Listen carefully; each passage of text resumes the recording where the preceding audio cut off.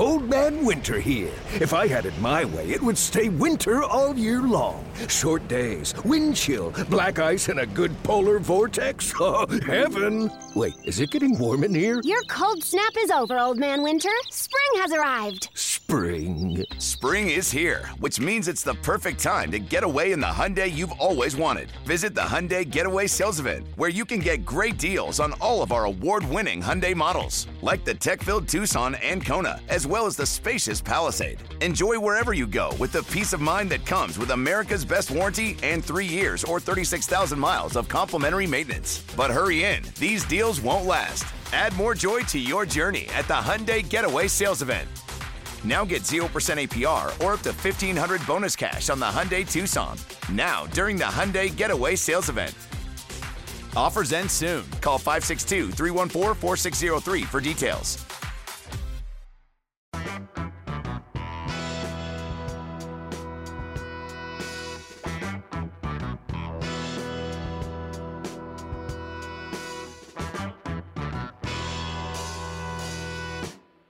This is the 40-Year Coach Podcast. I'm Adam Stanko. I am so excited to get to our guest today, Mike Jarvis.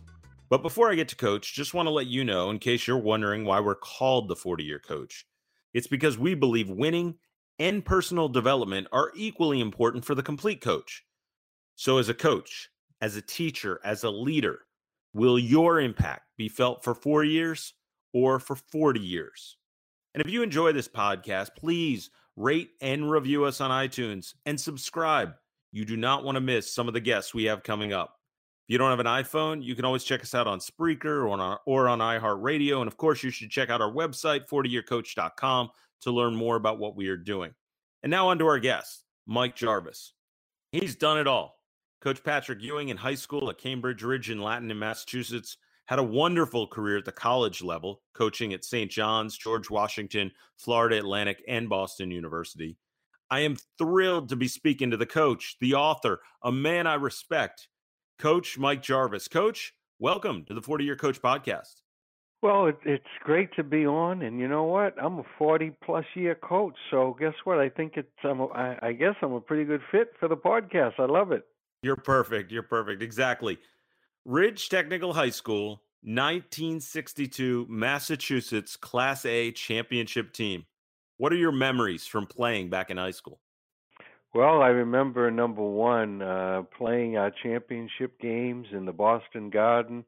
I remember the great teammates I had, led by a fellow by the name of Leader Larry Stead, who became a policeman. And after we won the state championship in the Garden in front of 13,909, which is a sellout crowd, we took the fire engines and rode those fire engines through the city of Cambridge at midnight. And you wouldn't be amazed at how many people came out of their homes to cheer on the champs from Cambridge. Your career after playing in high school, you move on to Northeastern. What were your aspirations at that time in terms of what you were going to do as a player? Well, as a player, I, like too many players, thought that I was a lot better than I was. In fact, it was only through the grace of God, after having quit as a sophomore, that my coach, Dick Dukeshire, gave me a second chance. And thank goodness I went back. My brother encouraged me to go back and beg for that opportunity. I did, and after I graduated, I went back to my high school. So when I went back to the team, I decided, you know what, you're not as good as you think, but you love sports, you love the game.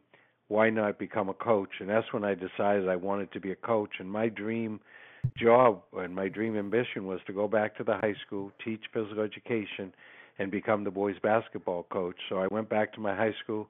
I didn't get the job. In fact, I didn't get it for 10 years until 10 years later. But thank goodness that same guy that I quit on that gave me a second chance, Coach Dukeshire, hired me as an assistant coach. So while I taught in the daytime, I worked as an assistant for him.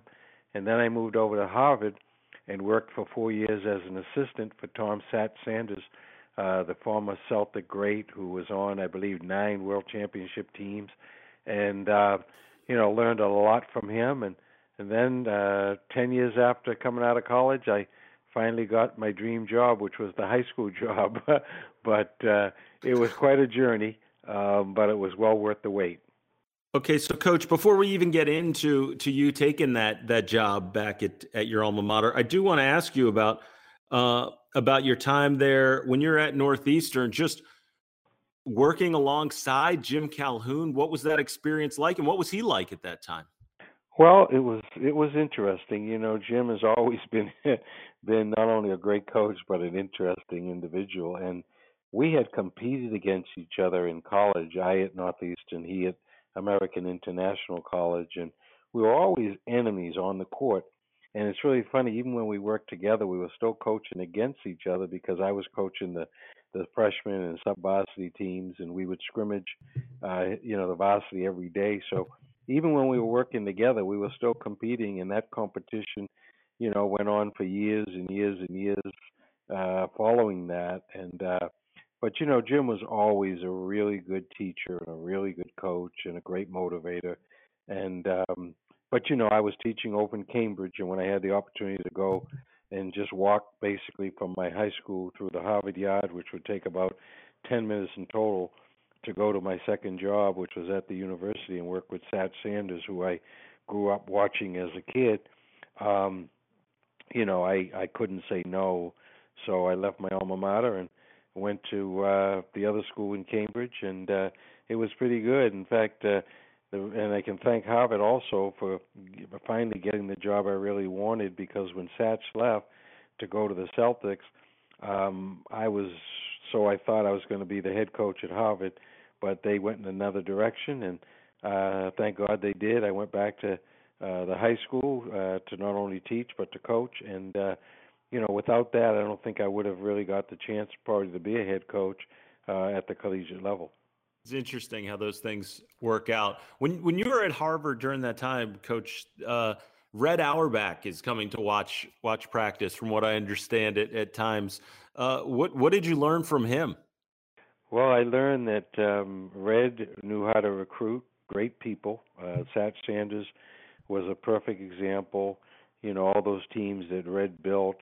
In fact, my brother took me to my first Celtics game, and I fell in love with Red and the Celtics and Bill Russell. I saw him play his first game and saw him win all those championships in Boston. And when I went to GW, I found out Red was a graduate, and Red used to come to our practices and our games just like he did at Harvard.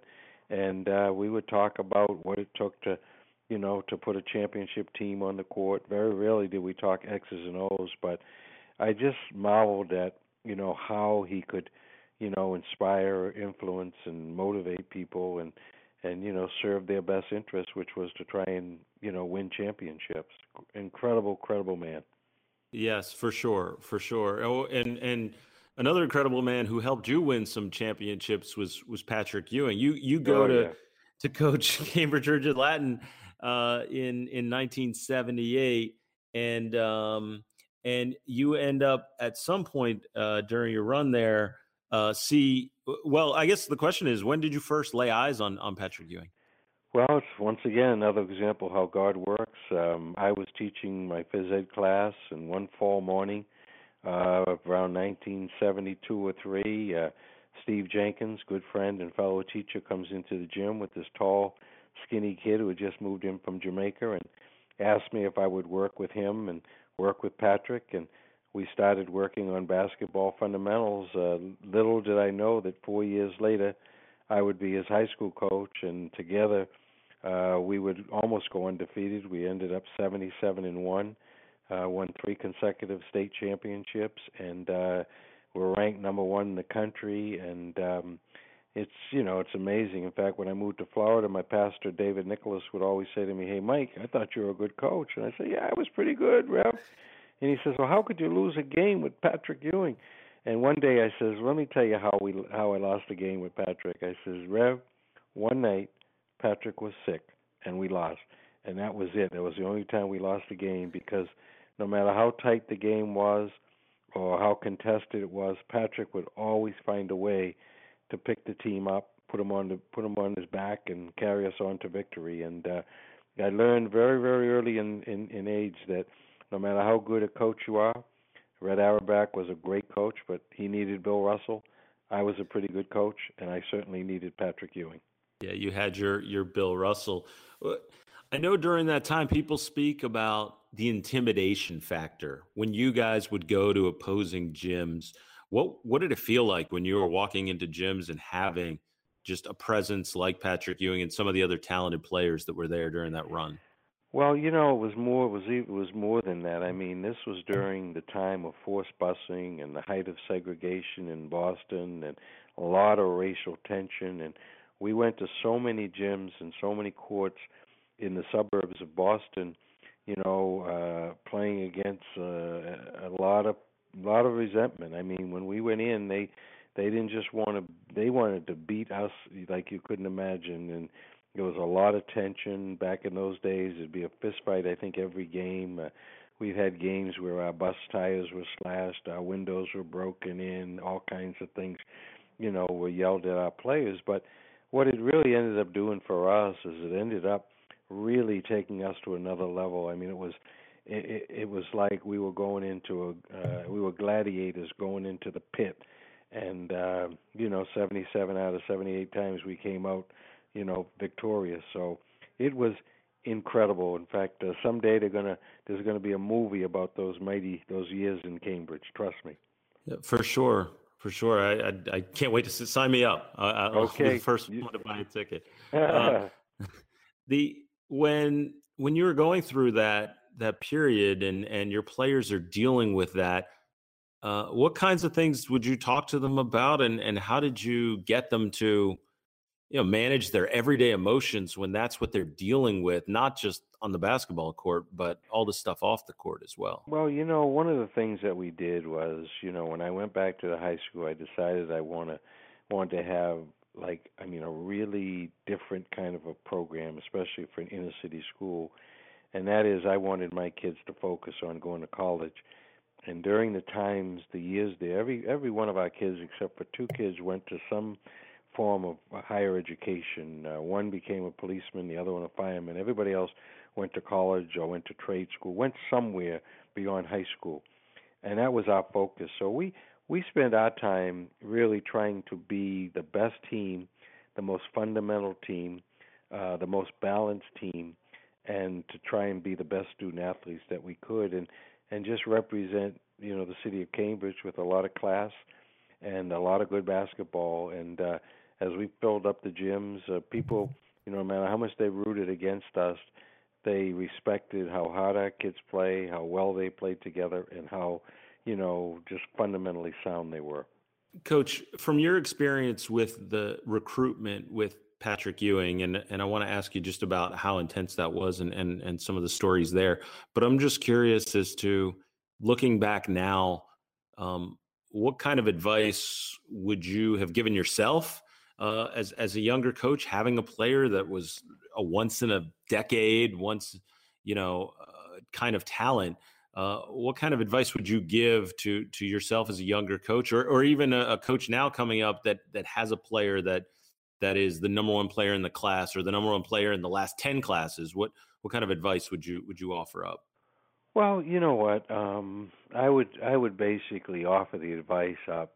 My advice would be to treat that player as if he was your own son, and that all you wanted for him was to have the best opportunity to be around really, really good people, and to continue to grow, physically, emotionally, spiritually, completely, and not to get caught up in the hype and get caught up in all the attention that goes with having a player like that, because everybody in the world wants him, and yet everybody in the world doesn't have the same love and interest that you do. Fortunately for me, I had been, and that's why I think I was an assistant for those 9 years prior to Cambridge, because I was being prepped and prepared to handle the recruitment of Patrick. I don't think that I could have. So I guess my advice would be, to find an older, wiser person than yourself, somebody that you can lean on, somebody that can mentor you, somebody that would have experiences that you could never gain until you've been through it. And so everybody needs a coach, and I would just advise any young person to make sure they tried to find the best coach that they could to help them with the recruitment. With all that being said, how wild was it? It was wild, but yet it was controlled because, like I said, I had been at the college level. I had seen, the Kareem Abdul-Jabbar's when he was Al Sindor and those guys come along. And, we took little pieces of this and pieces of that, and we put together basically, we developed a plan that not only would give Patrick the opportunity to be recruited by just, the best colleges in the country, but also keep it sane. His mother asked me to make sure that, that their family life was not interrupted, that Patrick had as normal a senior year as he could. And so we had a system, and basically it was a blueprint for how a blue chip, how the best player in the country's recruitment should go.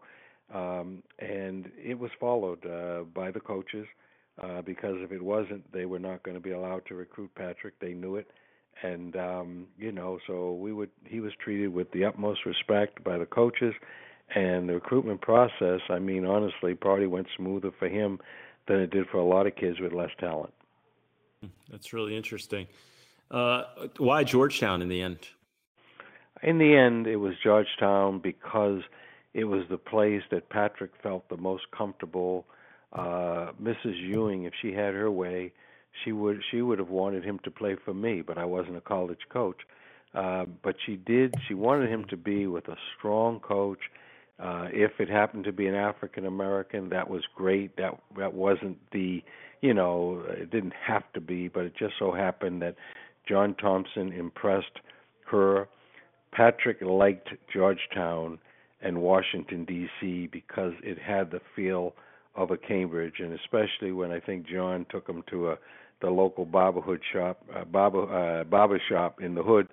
It made Patrick feel very, very much at home, and John was a great recruiter, and I'm sure that he pushed all the right buttons as far as what food to eat and everything else. But Patrick felt comfortable there. He had great choices. He could have gone to Boston University and played for Rick Pitino. He could have gone to Boston College and played for Dr. Tom Davis.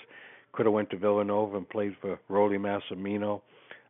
Could have gone to UCLA and played for Larry Brown, but he chose Georgetown. Those were his 6 final schools. And I also forgot to mention Dean Smith at North Carolina, who, he would have been on the same team with Michael Jordan and James Worthy and Perkins and all those guys. So he had some great choices. Remarkable, too, when you think about the fact that the North Carolina team ended up beating him in the national championship with the shot from Michael Jordan. I'm curious, during that time, was any consideration thought about making a leap directly to the NBA? No, not at all. Back then, very few kids went to the NBA, and those were usually guys that just didn't have any grades. But in Patrick's case, Patrick promised his mother. His mother had come from Jamaica and worked at Mass General Hospital, brought the family members over one by one until everybody was in Cambridge.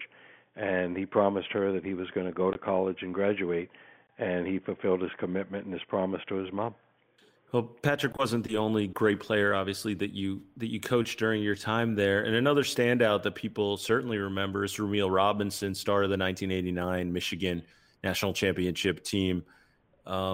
What kind of player was Rumeal Robinson when you had him at Cambridge? Well, after Pat, he was the best one that we ever had in Cambridge, and he was unique. He was a power point guard. He was, probably the best guard in the country. And he was a man among boys, and he was a great team player just like Patrick, and a great worker just like Patrick. And in fact, Rumeal's, what I remember about him, among other things, is after every single game, whether we won or lost, he'd pat me on my backside and say, "Hey, good game, Doc. Good game, Coach." He used to call me Doc. I guess he knew that someday I'd be called that at the college level as a teacher. But he was special, and I just loved the time that we spent together and the years that we were able to be together, which was all but his last year of high school, because I had gone to BU when he was going to his senior year. You mentioned before we get to that time at BU mentioned that you had the three straight states championships there, 77-1 when you're coaching Patrick Ewing, and in 1981 you also had the chance to coach him in the McDonald's All-American game, which had a loaded roster that year. Chris Mullin, Michael Jordan. I mean, the dream team before it was the dream team was the 81 McDonald's game. What are your memories from coaching that game?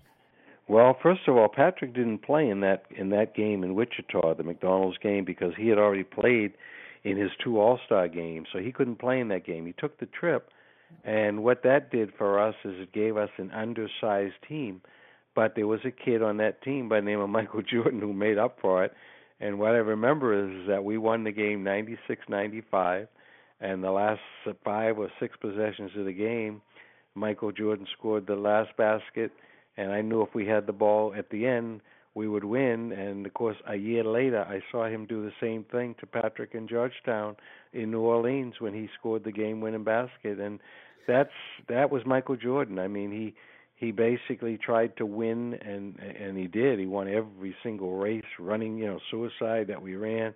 And he was the guy that, you wanted the ball to be in his hands at the end of the game. Now, Patrick had played the game, probably wouldn't have been as close, but it would have been because the West had a great team as well. But we were undersized. We did have Michael Jordan. Chris Mullins, I didn't know how good he was until the next year, because the night that we played that game, we had to go for speed, and Chris wasn't built for speed, but boy, he could shoot. So he didn't play as many minutes as I'm sure he would have liked and as people expected. We went with a smaller, quicker lineup that included guys like Adrian Branch and Milt Wagner and Buzz Peterson and Manuel Forrest from Louisville, and Bill Wennington was our only really big guy that we had in terms of size, and but we had a great team. And back in those days, when you played the McDonald's game, you actually tried to play defense, and even though the score was 96-95, there was a lot of defense played, and guys knew they had to get in and play defense because we wanted to win the game. During that time, seeing that roster and so many guys who went on to play prominent roles in college basketball and, of course, then on the NBA, how much did you recognize the talent that you were witnessing as you coached them?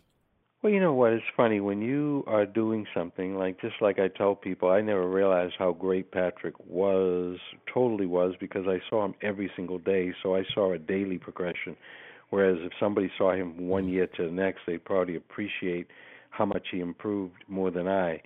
I probably appreciated Michael Jordan's talent more because I didn't see him every day.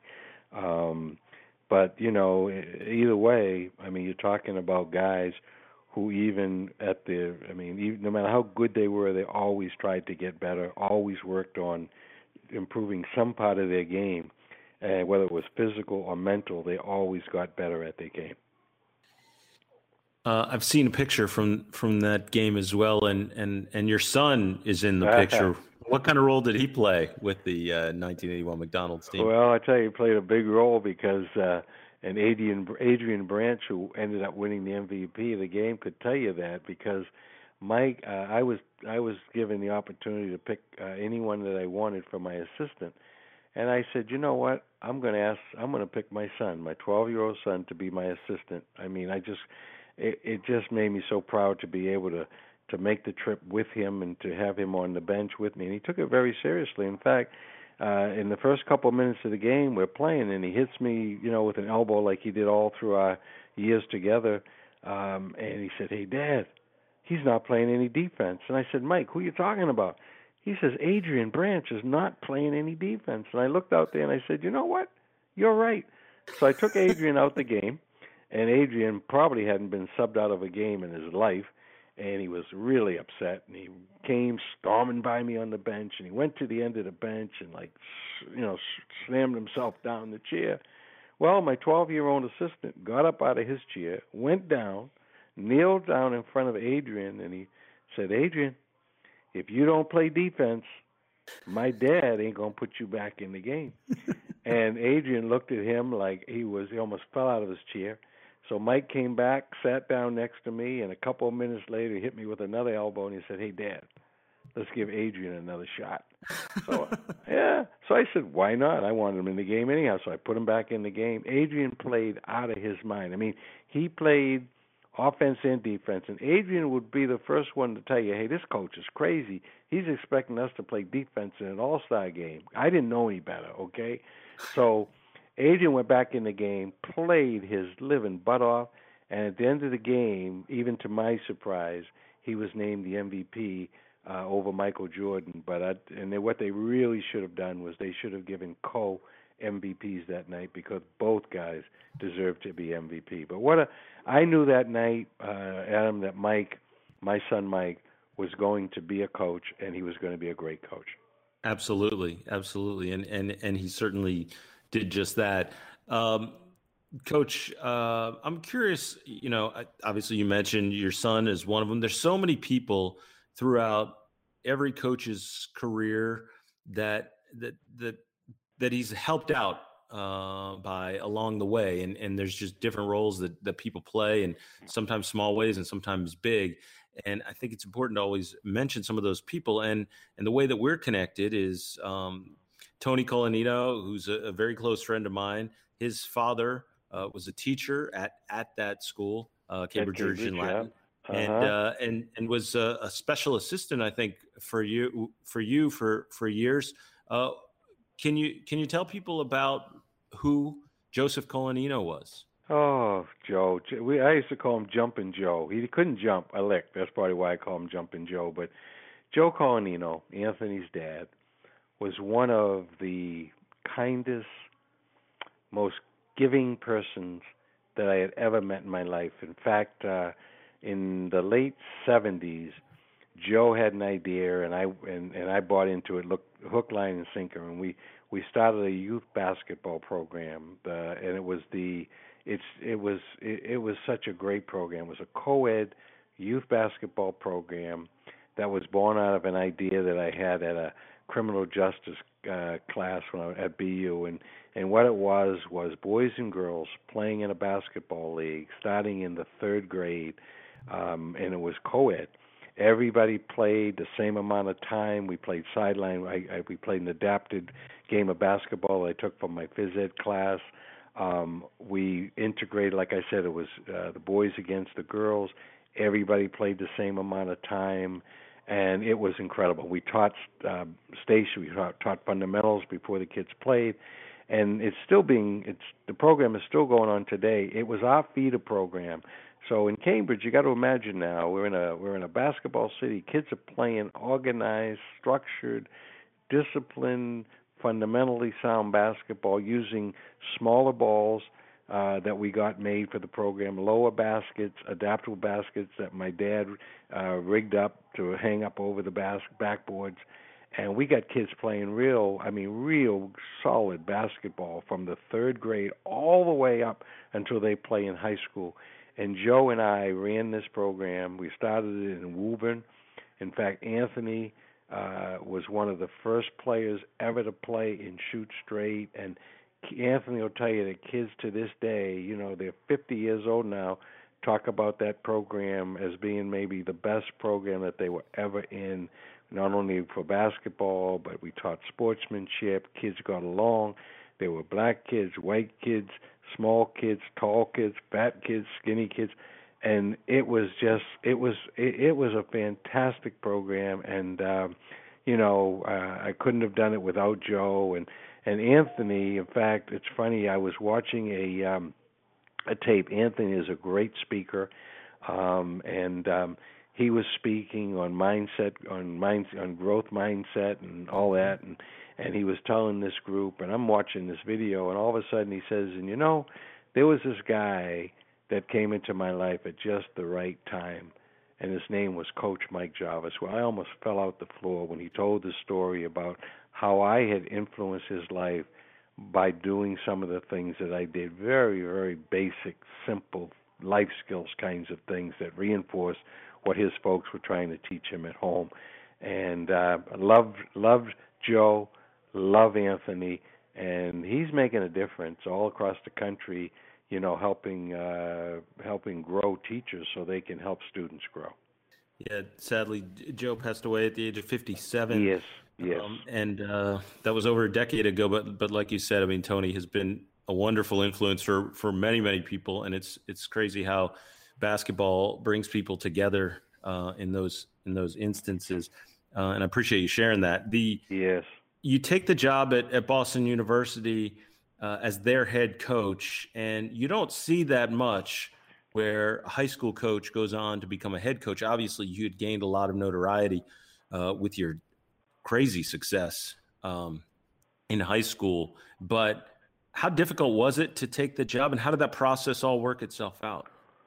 Well, you know what? It wasn't that difficult, and I say that only because I had been an assistant at the college level for 9 years. I didn't have to move my family. I just had to drive my van, my Shoot Straight van, across the bridge to BU. I also had been able to watch BU. Actually, I used to go over to take my team over to their practice. John Custer was the coach at BU, who Red Auerbach had recommended. And I think John was just a little young for the job. He had just come from North Carolina, didn't have any coaching experience. So when I took the job over, I inherited some good players. He had done a great job with the players. In fact, one of the players that I inherited when I took the job over was Kyrie Irving's dad, Drederick Irving, who was our leading scorer. And then we brought in a couple of freshman point guards, Jeff Timberlake and Tony DeCosta. And we had some other recruits from the Patino years, and Paul Hendricks and Tom Ivey and Dwayne Vincent. I mean, I had a good team. In fact, we won 20-plus games our first year and, almost went to the NCAA that very first year. The only problem we had during the first 3 years of BU was that we had to play against Northeastern and Reggie Lewis. So every year we would lose to them in the championship game, and they'd go to the NCAA. We would either go to the NIT or go home. And finally, Reggie graduated, and we finally had a chance to go to a couple of NCAAs after he graduated. But those were some fantastic years. And like I said, the prep I had coming out of college and working as an assistant for all those years really I put me in a good position. And in fact, we had lost in the state semifinals to Brockton. And this was like in '85 or '84, whatever year it was. My last year in high school, we lost on a half-court buzzer shot. We would have in Ramil Robinson's junior year, and we would have won the state championship easily if we had won that game. But we lost, and it just so happened that I had a trip already planned for our high school team to go to England and Wales. So we went over to England and Wales. And when I got back home, in fact, at the airport, I think I saw where on the news that John Custer was being let go at BU. And a day or two later, I got a call from Sat Sanders, and he says, "Hey, Mike, how would you like to be the head coach at BU?" And I had pretty much given up on my aspirations of being a head coach in college at that time because there were only a handful of black coaches. So.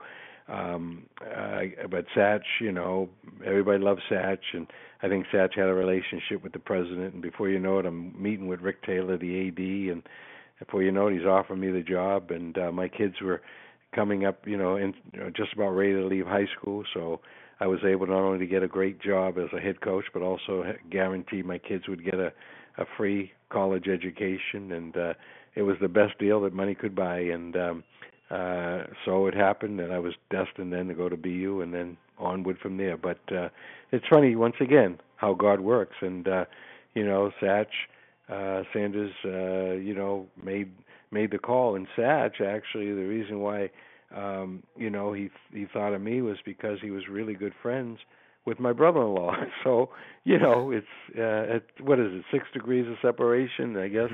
I think there was even less degrees of separation between everybody. That's incredible. For people that haven't seen him, how good was Kyrie Irving's father while he was Oh, playing at BU? well, I'll tell you what. If he was playing today, he'd probably be a lottery pick. I mean, he was really, really good. His Achilles heel was his strength. He was, in fact, when he first we first got him, and I had a great strength coach, Mike Boyle, who I think coaches most the Bruins in strength and conditioning, and he went from a kid that barely could bench press 100 pounds to doing twice that, and he was really good when I got him, and then he was even better when he got stronger. I think he would have been the NBA if he were playing today, because he had that kind of game. And I probably held him back a little bit because of the way we played. We were such a team orientated type of a game. But in this game, a 1-on-1 and beat you off the dribble, I mean, he probably would average 30 a game instead of 20. How much of his dad do you see in Kyrie Irving's game? A lot more than anybody else, because like I said, I saw Dredrick play, and most people, he did things that when he could, that most players just couldn't do. I mean, he could handle the ball like you wouldn't believe, and he could score. And I mean, I see a lot of Kyrie. Kyrie's a little bit more. Dredrick was an off guard. I tell you what, I would have seen is the two of them in the same backcourt. Special. Yes. So you're BU from 85 to 90, Yeah. and then found tremendous success at George Washington. And I'm always curious again, what prompts the move, having success at Boston University? What prompts the move to say, you know what, I may take this next step here? Well, it was time. I never ever really ventured out of that greater Boston area. And I looked at my wife, and she looked at me one night, and we said to each other, why not? Life is short. I never realized I'd live to be, in my 70s. But but anyhow, so we said, listen, let's give it a shot. I had been, we played against Hartford, and at Hartford at the time, they were playing their games in the Hartford Civic Center because of a guy, their vice president, Bob Chernak, who was a visionary. Just an incredible guy.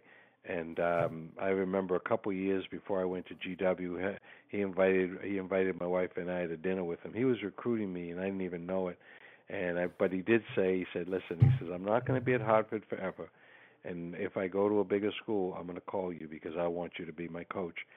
A couple of years later, he called me when he went to GW. Now GW hadn't won; they won one game when he called me. And I says, I wish you won a few more games. He says, don't worry about it. You come with us. We're going to win a lot of games.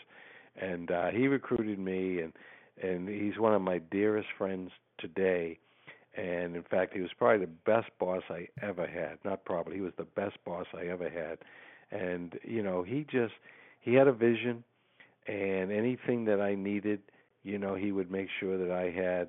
And he gave me all the resources and the tools to win. And like BU, there were some good players. They just weren't quite ready before I got there. When I got there, it was like it was their time, and we had great success. And then we got blessed. We recruited a kid that by the name of Yinka Dare, who ended up really changing the face of GW, and helped put us on the map. And my son's first year out of college, he joined me, and we went to the Sweet 16 and actually almost beat the Michigan Fab Five that year. I think we took the lead a little too early in that game with about 4 or 5 minutes to go. But what a ride! I mean, that was probably the most fun I've had coaching. Probably that, and maybe in high school. But what a great time that was. I've got so much to ask you about that. So Yinka Dare, just an outstanding center at the college level, and went on to play in the NBA. What kind of similarities did you see between him and Patrick Ewing, actually? Not a lot. Yinka was a very different kind of player. I mean, Patrick was, when he was young, was long and lean and incredibly athletic, and he could run the floor like a deer. Yinka Dare was just one of the strongest human beings. I mean, he would dunk, and the whole gym would shake. I mean, I swore every time he dunked, the backboard was going to break. a different kind of player. Yinka's game was like 3 foot and in. Everything was a dunk.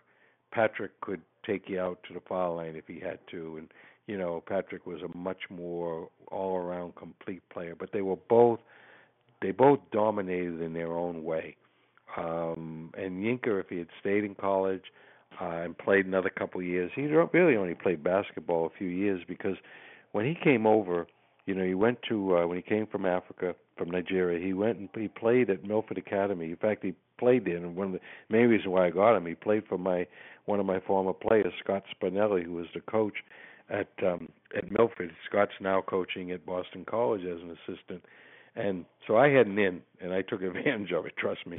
But when I went to see Yinka play, he played maybe 2 or 3 minutes, and he'd come out the game, and he'd basically have to lie on the floor.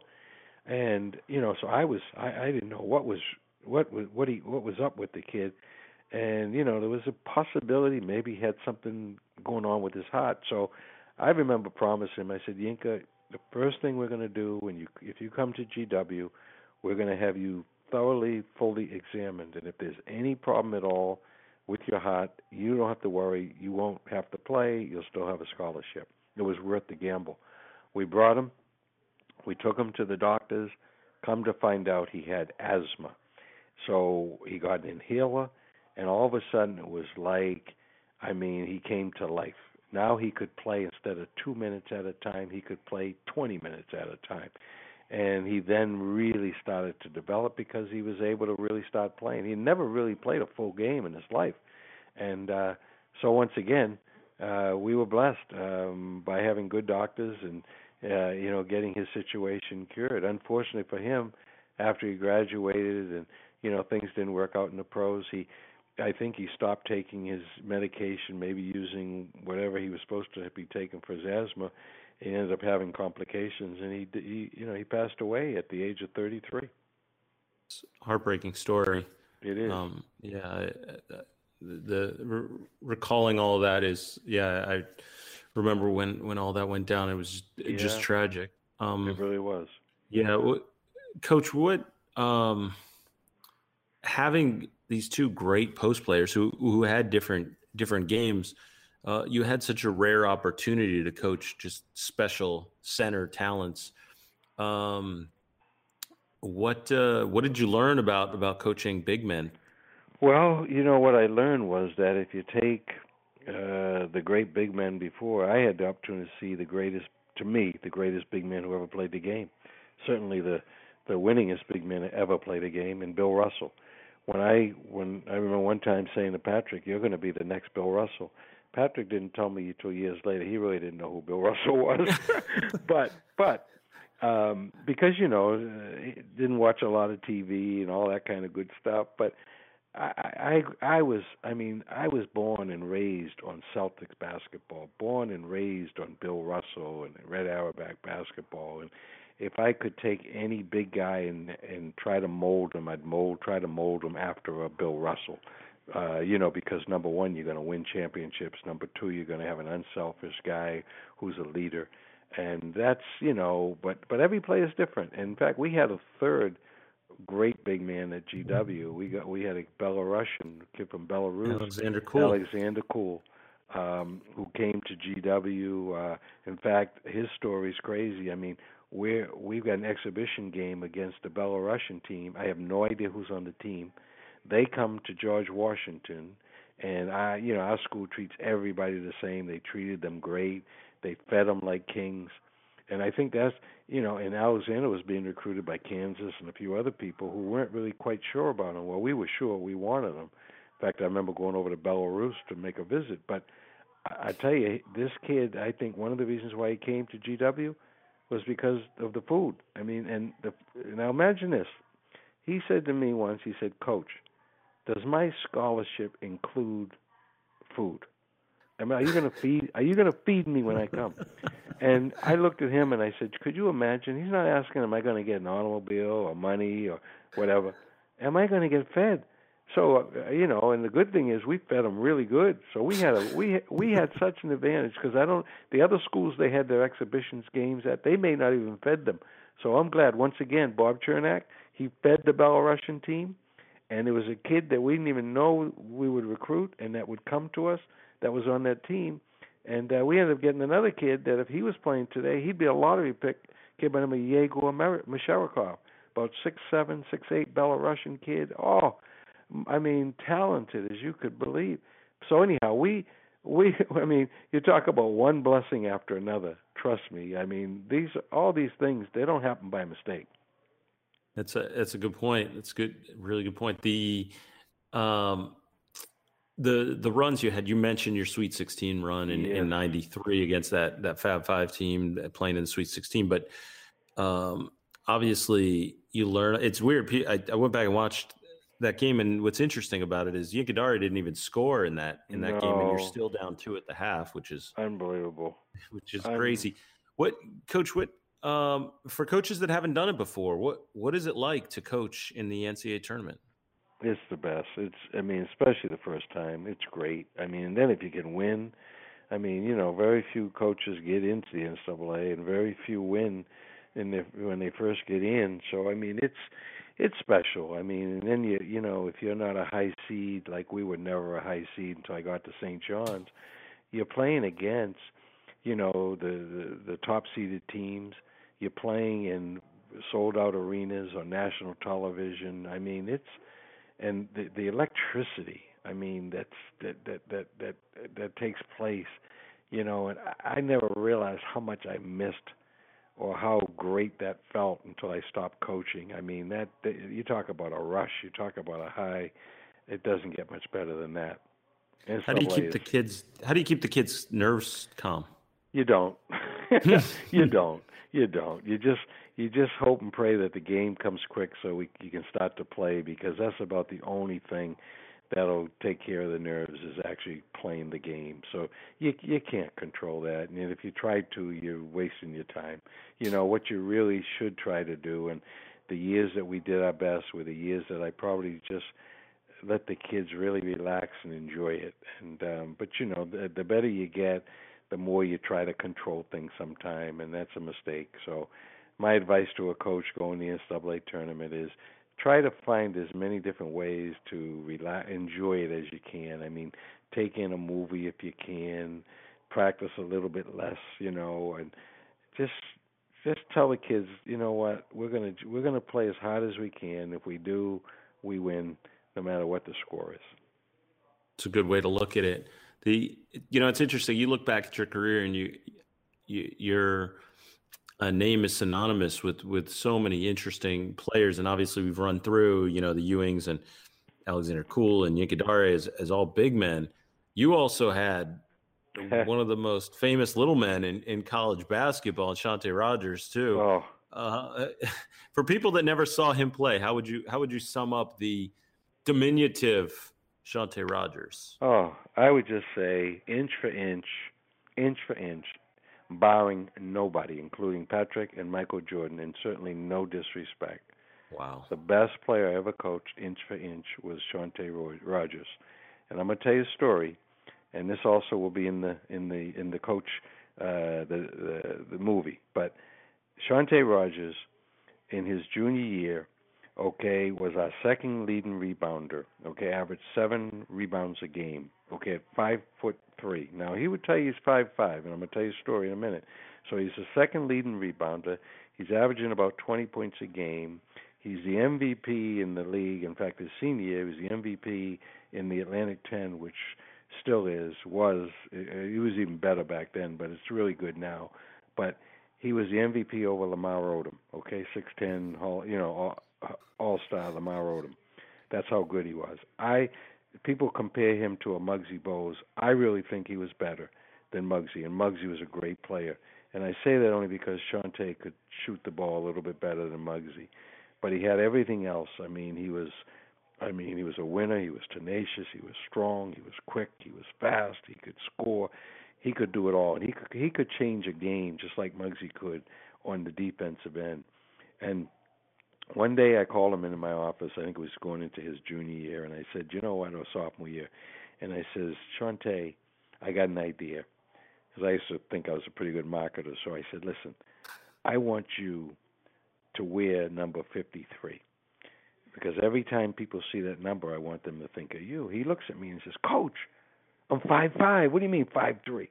I says, okay, Shante, come on over here. Stand up against the wall. And I marked the wall, and then I measured it. It was 5'3". I says, but Shante, you know what? We're in America, so it's a bargain. So tell you what, let's meet halfway. How about if you agree to be 5'4" and wear number 54? And he said, fine. That's how come he wore number 54, because that was sort of his brand. That was what I wanted people to remember, that this guy was 5'4". And see, my thing is, if you're not over 6 feet, you might as well be 5 feet, because that makes you special. He was special. And he went to France only because Steinbrenner, the owner of the Nets, said, you know what? And he should have made the Nets, but they didn't. But they didn't select him, and the reason is the owner said, you know what? I don't want to have a midget on my basketball team, and he got cut from the Nets. He went to France, and I believe he's in the Hall of Fame in France. That's how good he is. Unbelievable talent. Look him up for anyone out there who hasn't seen Shante Rogers. Incredible. Finished in 1999, so now it's almost 20 years. It's pretty hard to believe that we haven't seen him on a college basketball stage in almost 20 years. So, Coach, from there again, your success. I mean, behind all of those great players and Kwame Evans and all these guys at George Washington who played a major role for you. And I'm glad you mentioned Kwame and Kwame Evans, Vaughn Jones. Sonny Holland, Dirk Searles, Alvin Pearsall. We had Antoine Hart. I could go on and on and on. We had so many, Nimbo Hammonds. We had so many great players. Yeah, and so you do this unbelievable job recruiting, and you're winning, and it's recognized. And so next thing you know, it's crazy how life works in full circle. You're tabbed as St. John's head coach in 1998. In playing in the Big East, and after you had basically transformed the Big East, Patrick Ewing going there, back in the day. So it's remarkable how things work out. What are your memories from for taking that job? Oh, crazy! I had called Lou Carnesecca to recommend Bill Herrion, my assistant, who had gone on to Drexel, and I was calling. I thought I put in a great recommendation. I talked to Lou for over half an hour about Bill. Lou calls me back the next day and says, "Hey, I really, really like what you told me about Bill, but how about you? Would you come to St. John's?" And at first I said, "No, I don't think so," because I was scheduled to coach, part of the Olympic team, and so I really, I always said New York would be a great place to visit, but not a great place to live. But then, I changed my mind, and I got caught up in the lights like everybody else, and I decided to take that shot. And I'm glad I did, because I wouldn't be where I am today in terms of my walk, my faith. But anyhow, I'm glad I took the job, because the time that we were there, most of it was really great. You're playing in Madison Square Garden. You've got some of the best players in America. You're playing against the best teams. You're going to be in the NCAA tournament most years. It was quite an experience. It was quite a. It was also very, very interesting. I probably should have left there after year one, definitely after year two. And done a movie on my couple of years at St. John's, and I probably could have, I think we would have sold out theaters, because the stuff that went on there, especially in the locker room behind the scenes, nobody would believe. But it was a crazy, wild time. But we won, and when you're doing well in New York, and they love you, it doesn't get much better than that. You never have to worry about paying for dinner. You're living in style. And but there's a price, sometimes there's a price you got to pay for anything, I guess. Well, you say how crazy it was. What was going on in the locker room? You had Ron Artest on some of those teams, Eric Barkley, Omar Cook. Yeah, well, once again, you had a lot of combative. You guys. It's amazing.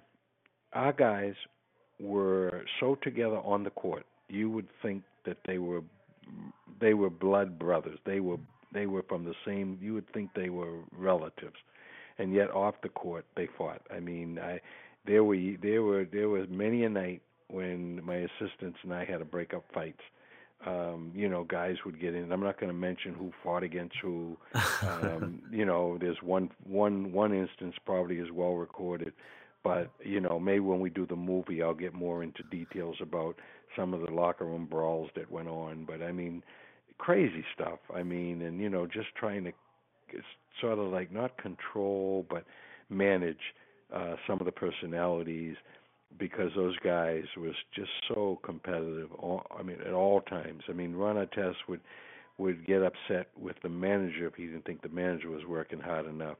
But that's also what made Ron so great. And when Ron was in college, he hadn't been diagnosed as being bipolar, so people would often wonder. And in fact, I remember Larry Bird calling me and asking me how did we manage, Ron during his college years. And I remember telling him, I said, hey, listen, I said, you're not going to believe this, but what we did was, when things got out of control, we called timeout, bring the team out to half court. I would call the priest out. We'd put our hands in and we would pray. And most of the time, Ron would come back, to the team, and he would then, calm down, and we could go on. But boy, when these guys played on the court, they played like they loved each other, because they loved to win. Yeah, for sure. The fact that you saw Ron Artest every day during a period where, college basketball fans knew who he was, but certainly the world didn't know who he was yet. Watching him every day, you talk about some of the mental issues he had, but what about just on the court and in practice? What kind of competitor was he? What kind of player was he at that time? He would be on that all-time competitive team. He'd be there with Patrick or Mail. Those three guys, probably practiced harder than any players that I'd ever seen. That I'd ever coached. They just, every day, every minute of every practice, those guys performed. I never once with any of those guys had to ever tell any of them they needed to work harder. But because they couldn't work any harder than they worked. They just worked. They were workaholics. They were all three of them. Other than Artest, was there a player during that run at St. John's? And you think about some of the names. LeVar Postel, Bootsy Thornton, Marcus Hatton, Cook, as I mentioned, Eric Barkley. Is there any one of those names that you felt like didn't reach the potential that you thought that they would? Well, it's funny. I don't think I realized how really good Bootsy Thornton had become, and mainly because I didn't respect his defense until the very, very end. And but he became just one of the best college players there was. In fact, he made a career playing overseas. He played overseas for over 10 years. And one of the best players in Italy. And so he had a great career. But I was on him. And, and I think the night that I realized that he had come totally all the way was the night he destroyed Bobby Francis, not Bobby Francis, but from Maryland. Steve Francis. Yes. And he just killed him, crushed him. And so he was a special player. Eric Barkley was an intense competitor. If he could shoot a shot a little bit better, he would have lasted longer in the NBA. Omar Cook just never could shoot the ball well enough to be in the NBA, and that was the one thing we wanted him to work on. Okay, was his shot, and he was a headstrong guy. I think him being so headstrong helped him in many ways, but it hurt him in others, and that is the one thing that he really needed to change, and he wouldn't allow me to help him change it, which was his shot. But he's been playing professional ball since St. John, so I guess it's not all bad. And but those guys, you talk about And LeVar Postel, he improved so much. I mean, when I first went to St. John's the first year, it was like, don't, if we're being pressed, make sure he doesn't touch the ball, because he really his fundamental skills were not really that good, but he worked so hard at his game, and I mean, he eventually made the NBA, and you got to give that kid a ton of credit. Absolutely. Coach, I know you got to get going in a moment. I just had two quick questions for you. It's okay. One was that you had one of the most incredible weeks in college basketball. Yes.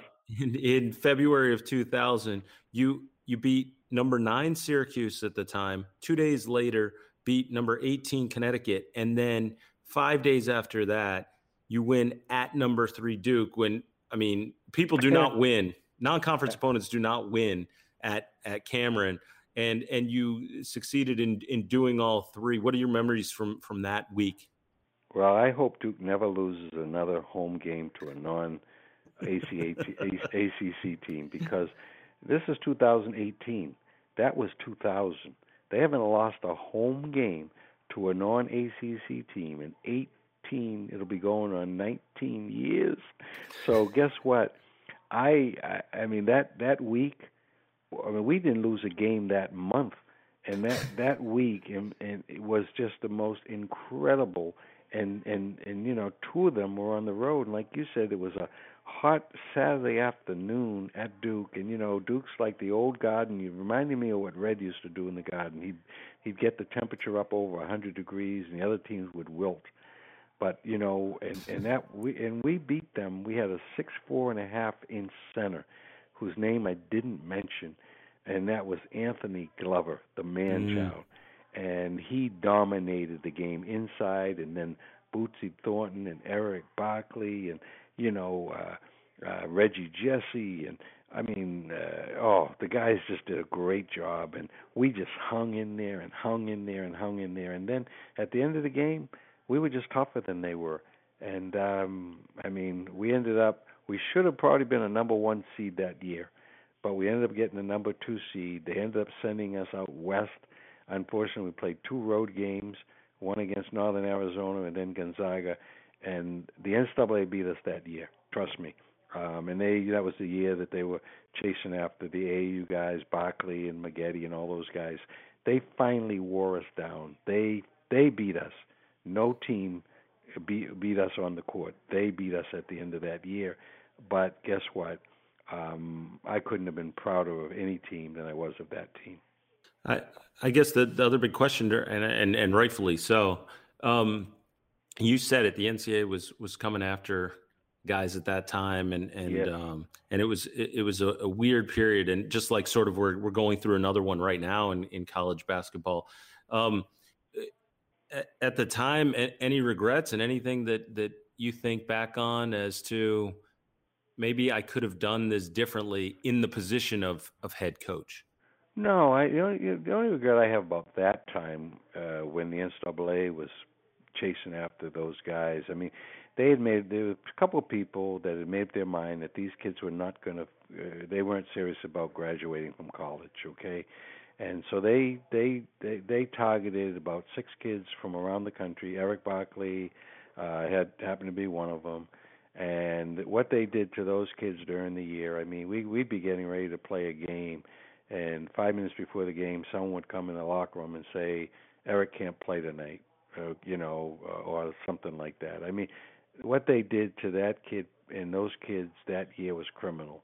And the only thing that I probably wish I had done was been even more outspoken against it. I mean, I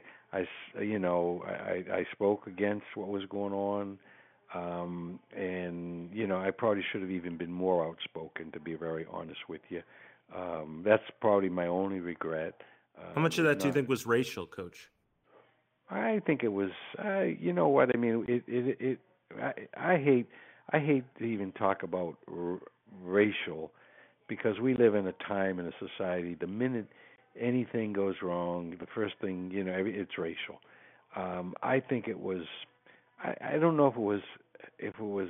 I don't know if it was racial if that's the best word to use. I mean, the only thing you can say is I think all of the kids happen to be black, but the majority of the kids playing at that level at that time were black anyhow. So I think it had more to do with power, like most things. It was about power, it was about control, and it was about the fact that the NCAA wanted to let everybody know that they were in control, that they had the power. So I wouldn't say as much. I'd say it was more about power struggle than it was about race.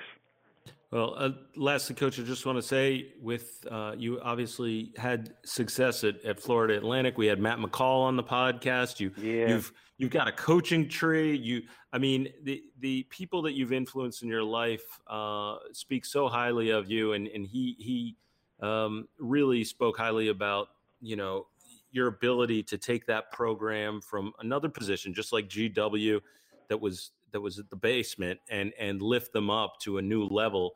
But in your post coaching career now, you've written some books. Yes, I have. Just want to tell me what I was wondering done. when you were going to ask me. Yes, I have. Of course. What have you written, Coach? Well, you know what? Just before, in fact, my last year at St. John's, I co-authored my first book, Skills for Life, which is a life skill book. But then, at the end of my FAU time, I wrote a book, Everybody Needs a Head Coach, and I just completed the 7 C's of leadership, and I'm using that book as part of my teaching. I'm teaching leadership skills at South Florida Bible College in Deerfield, Florida. I'm working for an incredible president, Mary Drabeck. I'm helping her also try and build the school and build the brand. So I am teaching and coaching to this day, and I'll do that until the day I die, at the school. When in high school they used to call me Doc, D-O-C. They gave me that nickname years ago in high school, and a lot of the players, Patrick included, still calls me Doc. Well, at the college, Mary Drabeck has given me the name Dr. Coach. So I've made it all the way from Doc as a high school coach to Dr. Coach at the collegiate level. I love where I'm at. I thought I was going to coach until the day I died, and I'm sure I would have, if I kept coaching, that's where I would have probably passed away on the court, because I'm 73, but I feel like I'm 53. And you know what? But I believe that God has me right now where He wants me, and what I'm trying to do now is make a difference in the lives of as many people as I can, like I've always tried to do. And I'm also still doing some speaking, and I want to travel and share the knowledge and the wisdom, tell people about the things that I did right, the things I did wrong, the things that they can use to become better leaders. And I think that the good Lord has me right where He wants me. So I'm happy. And I'm looking forward to hopefully getting up tomorrow morning and doing it all over again. Well, I greatly appreciate having you on. 100 wins, over 100 wins at Boston University, 100 wins at George Washington, 100 wins at St. John's, more than 100 wins, I should say, at each of those schools. Just a fantastic career, and you've been a great ambassador for the game. And Coach, I cannot thank you enough for jumping on the podcast today. Well, I cannot thank you enough for giving me this opportunity to just sit down like I did tonight and just basically go through the Mike Jarvis story. I mean, when I have that opportunity, Adam, I realize how blessed I am, and I thank you, and I also thank Anthony for introducing us, and I hope to see you and Anthony in the not too distant future. So again, huge thanks to Coach Mike Jarvis. Remarkable to consider what he accomplished during the course of his career. I really appreciate his candidness. Very interesting to hear some of those stories, especially back in the Patrick Ewing, Cambridge Ridge and Latin days. It's fascinating. Special thanks to Tony Colanino for setting that up and introducing us. Also, of course, want to thank Sydney Smith, my partner here with the 40-year coach, Mark Eisenberg, as always, and Ari K for editing the podcast. Again, if you enjoyed this podcast, please rate and review us on iTunes and subscribe. You do not want to miss our great guests coming up. And of course, if you don't have an iPhone, you can always check us out on Spreaker. Again, that's 40-Year Coach on Spreaker. And of course, check out our website, 40yearcoach.com, to learn more about what we are doing in the coaching community. That'll do it for us this week. We'll catch you next time.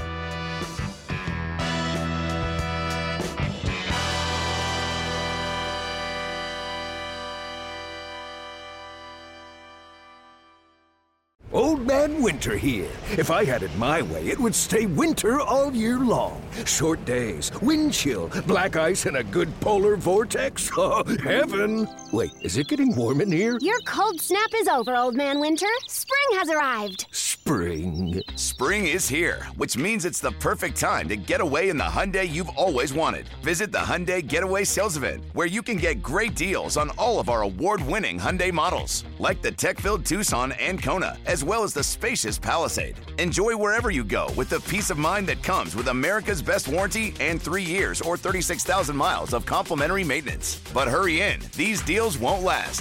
Add more joy to your journey at the Hyundai Getaway Sales Event. Now get 0% APR or up to $1,500 bonus cash on the Hyundai Tucson. Now, during the Hyundai Getaway Sales Event. Offers end soon. Call 562-314-4603 for details.